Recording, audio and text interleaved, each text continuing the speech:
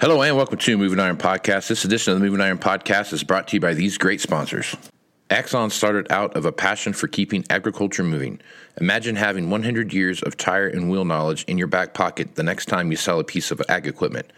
To find more or become an Axon dealer, please visit axontire.com. This podcast is also brought to you by Valley Transportation. Valley Transportation has been hauling ag and construction equipment across the country for the past 33 years. Call Parker at 800-657-4910 or go to valleytransinc.com for all your trucking needs. At Valley Transportation, our goal is to help you reach yours. This podcast is also brought to you by Ag Direct. No matter how you buy your ag equipment, from a dealer, auction, or a private party, Ag Direct can help you finance it. You can even apply online at agdirect.com. Learn more about your financing options at agdirect.com. Moving higher in the 21st century. Hard-working people working hard for you and me. Moving higher time and time again. Through the years you'll find us here. Moving Iron. Hello and welcome to Moving Iron Podcast. Marcus with Shawn Hacket. This edition of the Moving Iron Podcast is brought to you by Axon Tire, helping dealers move more iron for the past 100 years. For more information, go to axontire.com. Axon Tire would like to give all the loyal listeners of the Moving Iron Podcast a free Alliance baseball cap. So if you're interested in getting one of those, go to marketing at axontire.com and they will send you one in the mail. So just send your details to marketing at axontire.com and they will send one right over to you. Valley Transportation has been hauling ag and construction equipment across the country for the past 33 years. Call Parker at 800-657-4910 for all your trucking needs at Valley Transportation. Our goal is to help you reach yours. And no matter how you buy your ag equipment, whether it's from a dealer, an auction, or a private party, Ag Direct can help you finance. You can even apply online at agdirect.com. Learn more about your financing options at agdirect.com. Shawn Hacket is with Hacket Financial out of Boca Raton, Florida, and he's nice enough to come on a couple times a week to listen to me sniffle and sneeze. So, Shawn, how you doing this morning, man? I'm doing well. I have a clear mind. That's good. That's real good. All right, Shawn. So, stats and finance news came out yesterday. The Fed said they're going to raise it another half a point, just like they promised they would. The markets rallied towards the end of the day because they said they weren't going to raise it 0.75 of a point next time. So, I guess as you look at that, what's your feeling about that? How do you think that's going to affect what we see in the trade rate today? Well, the half a point was expected. Sure. Usually the market sell the rumor, buy the news. So short term, we had that kind of action yesterday. But overall, the supply shortages, there's sometimes prices go up because you've printed too much money. Right. And sometimes prices go up because we just actually don't have enough physical supply. We really have high prices mainly because we just don't have a lot of physical supply. And you can raise rates all you want. It's not really going to change that situation. It could drive some speculators out of the market. It can do some short-term things. But at the end of the day, what you need is some good weather, some better production, and you need to rebuild and in stocks. And until the market gets comfortable that that's going to happen, I don't really think at this, because of that's the nature of why prices are high in commodities. I just don't think that the Fed meetings are going to have much impact other than very, very, very short term in nature until we can get a better handle on the growing season in the Northern Hemisphere, which is just getting started in Europe and here, Russia and that sort of thing. So it makes a lot of fanfare. A lot of people talk about it. It does move markets short term, but at least for agriculture, don't see much of an impact, at least not right now. As you take a look at what's going on, so one of the big things that we talked about last fall was sugar and how sugar was going to impact, was going to have a bit of a world supply uptick compared to what we've seen. Shawn, I guess as we go into sugar beet planting season and looking ahead as to what we see out there, how do you think sugar is going to be impacted throughout the rest of this year with what we see happening with the rest of the commodities? Well, remember we talked about big Asian production last year, and that's been weighing down on the market all for the first half of the year, and prices have basically flattened down. But energy is really high, And, ethanol production is on the rise, and a lot of countries who don't have a lot of corn are thinking about using sugar to produce more ethanol. So, it's an energy ag commodity, and so, we would definitely think that the demand for ethanol based upon sugar is going to be improving. But at the end of the day, we definitely need to have some weather problems in Asia to get this market going. And so here we are in May. May tends to be when sugar likes to make a seasonal low, typically. And then it tends to have a rise in the summer on worries over Asian sugar production. And so I think where we're at a point where we're probably, forming a low, and the market's going to be watching very closely any news about increased ethanol production in different countries. And on top of it, if there's any adverse weather in sugar growing areas, especially in India and Thailand, where they're major exporters. So, no silver bullet right now, no immediate catalyst other than the market that's probably looking at a seasonal low and looking for a reason to price higher based upon the energy component of sugar at this point. We've talked about rice a little bit yesterday, but I read something last night that made me think about what you said in Tuesday's podcast. So Sri Lanka decided they were not going to fertilize their rice crop, and now they're having some incredible issues with, I guess maybe rephrase that. They decided to ban chemicals in agriculture, right? And so now you have this this big issue with the amount of rice that's being produced in the country. So you talked about it yesterday. I'd like for you to expand on it a little bit, but what's it look like, when the fertilizer situation is the way it is, and you start looking at countries that are heavy into rice, and like you said, rice takes a lot of fertilizer to get started. So I guess talk about that a little bit and what you see happening there. Well, the key with rice is it's really a major crop grown in Asia. And, whereas corn is South America, North America, soybeans are, North America, South America. And to some extent, the United States can afford and can get access to fertilizer.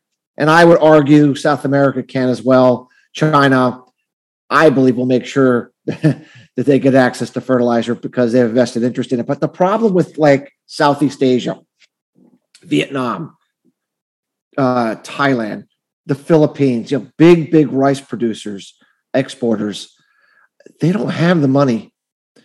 Even if they could find the fertilizer, they don't have the money to put that fertilizer down. They don't have it, and I don't even think so it's really a situation where you're looking at. I think the International Rice Research Foundation put out they did a study. I think they went into all these Asian countries and surveyed and asked them, what do you think realistically are your plans, about fertilizer and such. And the answer they came back with was that based upon what they were hearing, based upon the access and the affordability factor, they thought global rice production, let's put it this way, Asian rice production would be down 15% this coming season, not having to do with weather, just doing with less fertilizer usage. To put that into perspective, that loss of production would feed 1 billion people. Oh, wow. Okay. So if they're right about that assessment, and we lose 15% of Asian rice production at a time, by the way, that demand for rice is really high because of the high price of wheat and the price for rice for feed. The part there's rice that's not high quality enough for human consumption that they're feeding the animals to try to. You could be looking at a situation that would be really humanitarian. It would put the world in a huge humanitarian crisis. We're almost there, but we're not there because rice. There's enough cheap rice for sale right now to keep places like Africa, and places like Asia from not having an economical source of food. So now, of course, if you were to have some adverse weather in India or adverse weather in Southeast Asia or adverse weather in China on top of the fertilizer situation, the things could be considerably worse than the 15% that IRR mentioned. So it's a really big deal, Casey. I mean, it's a really, really, really big deal. And that's why, we really are focused on this particular commodity to really watch very carefully, because it's in our view, it's the only thing left before having a full-blown humanitarian food crisis on our hands. And not that I'm wishing that upon anybody, but I'm not sure how we get away from it, Casey. Right. I don't see how, unless we had an absolute dramatic change in the fertilizer situation where, it lost half its value and Russia is willing to sell it to anybody who wants, unless we had a dramatic turnaround, a good portion of Asia is just not going to be able to put that fertilizer down. I was reading some comments from the Philippine ag ministry, and they were actually talking to some of the larger farmers and saying that, that they're just not going to be able to put anywhere near the fertilizer they want to put down. And it's just really I think it's a sleeping giant in agriculture right now. And I don't think a lot of people are talking about it because they don't want to, they're trying to avoid a panic. They don't want to tell everyone that we're in trouble, but I really feel geopolitically, we talk about geopolitics all the time. Sure. This will be the next big geopolitical event is rice supplies no longer being available. Even yesterday, there was rumors that India might halt wheat exports because they had this record heat for the last 30 days, just as the wheat crop was finishing out. And, they've been a large exporter of wheat, kind of bridging the gap. But there was rumors that they might halt that because they're going to try to keep it in-house. Well, India did that with rice back in 2008, where they said, you know what, we're going to keep the rice to ourselves. And they're the ones selling a ton of rice to the rest of the world right now. So things are really, and of course, the Indian ag minister said, oh, no, we're fine. We're going to keep it. But every time that a government denies a rumor, the rumor is likely true. Yeah, that's a fair statement. All right. So I guess as you're looking at, because the last time something like this happened, you had the Arab Spring, right? You had that whole thing in Egypt, erupt, and all the stuff happened there, and a lot of that was over, food stores, and you had people were hungry and food riots and everything else. That's where that really stemmed from, and then some other bad actors just kind of threw gas on the fire to make it turn into what it is. But you're exactly right. So I mean, I guess as you take a look at that outlook going through 22, like you've talked about, where we're headed into this, late planting season, and then this early frost, early winter thing kind of creeping in.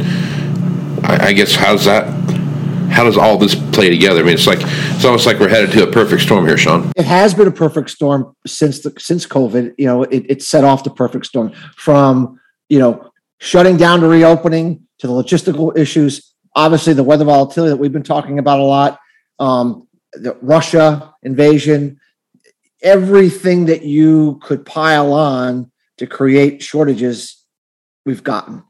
And now the last shoe to drop is the lack of fertilizer application, which this would be the first growing season where we're going to start to experience what that looks like. Now, remember, some farmers in the world did buy some fertilizer a year ago, and there is some fertilizer that can be put down that, in some places, but that's typically in your more modern, wealthier ag economies like the U.S. or like South America, where, they have a tendency to pre-buy. They don't do that in Asia. They don't have the money to do that in Asia. I mean, they just kind of, all right, here we go. We need it. And we buy it. Here we go. Well, that's not going to cut it this year,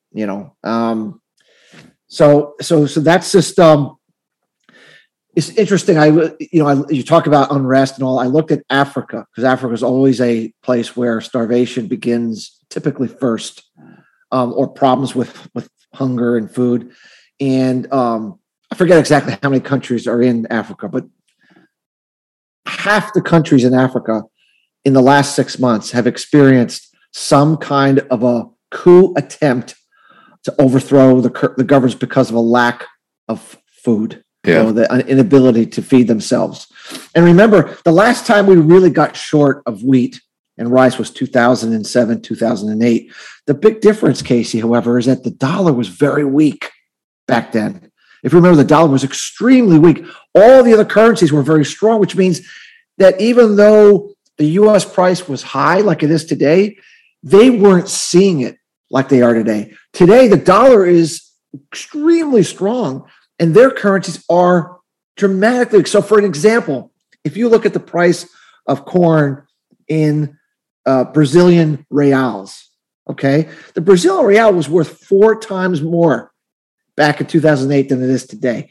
So when you look at a chart of corn, for example, in Brazilian reals, it's like 5 times higher than it was in 2008, even though it's the same price here. That wasn't.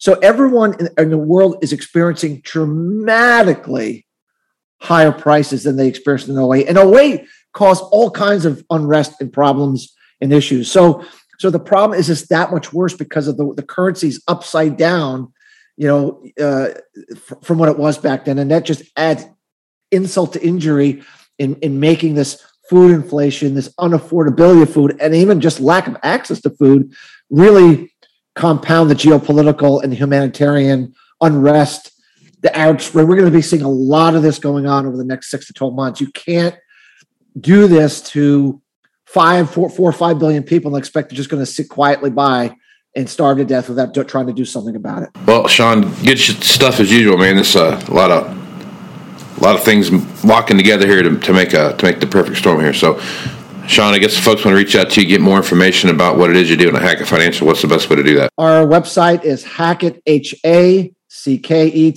advisors.com.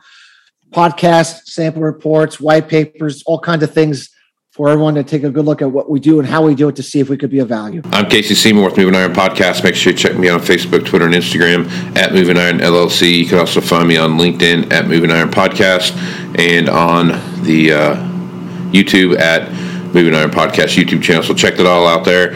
Also go to movingironllc.com to get all the information about the Moving Iron Summit coming up here in Nashville, Tennessee, September 6th, 7th, and 8th. Shawn will be there giving his report about what's going on in the world headed into 23. So, Shawn, appreciate you being on the podcast. Thank you so much, Casey. I look forward to next week. Right on, man. And so with that, I'm Casey Seymour with Shawn Hacket. Let's come smiling, folks. Out. Axon Tire is going to have more tips, tricks, and client advice throughout the year and in September at the Moving Iron Summit in Nashville.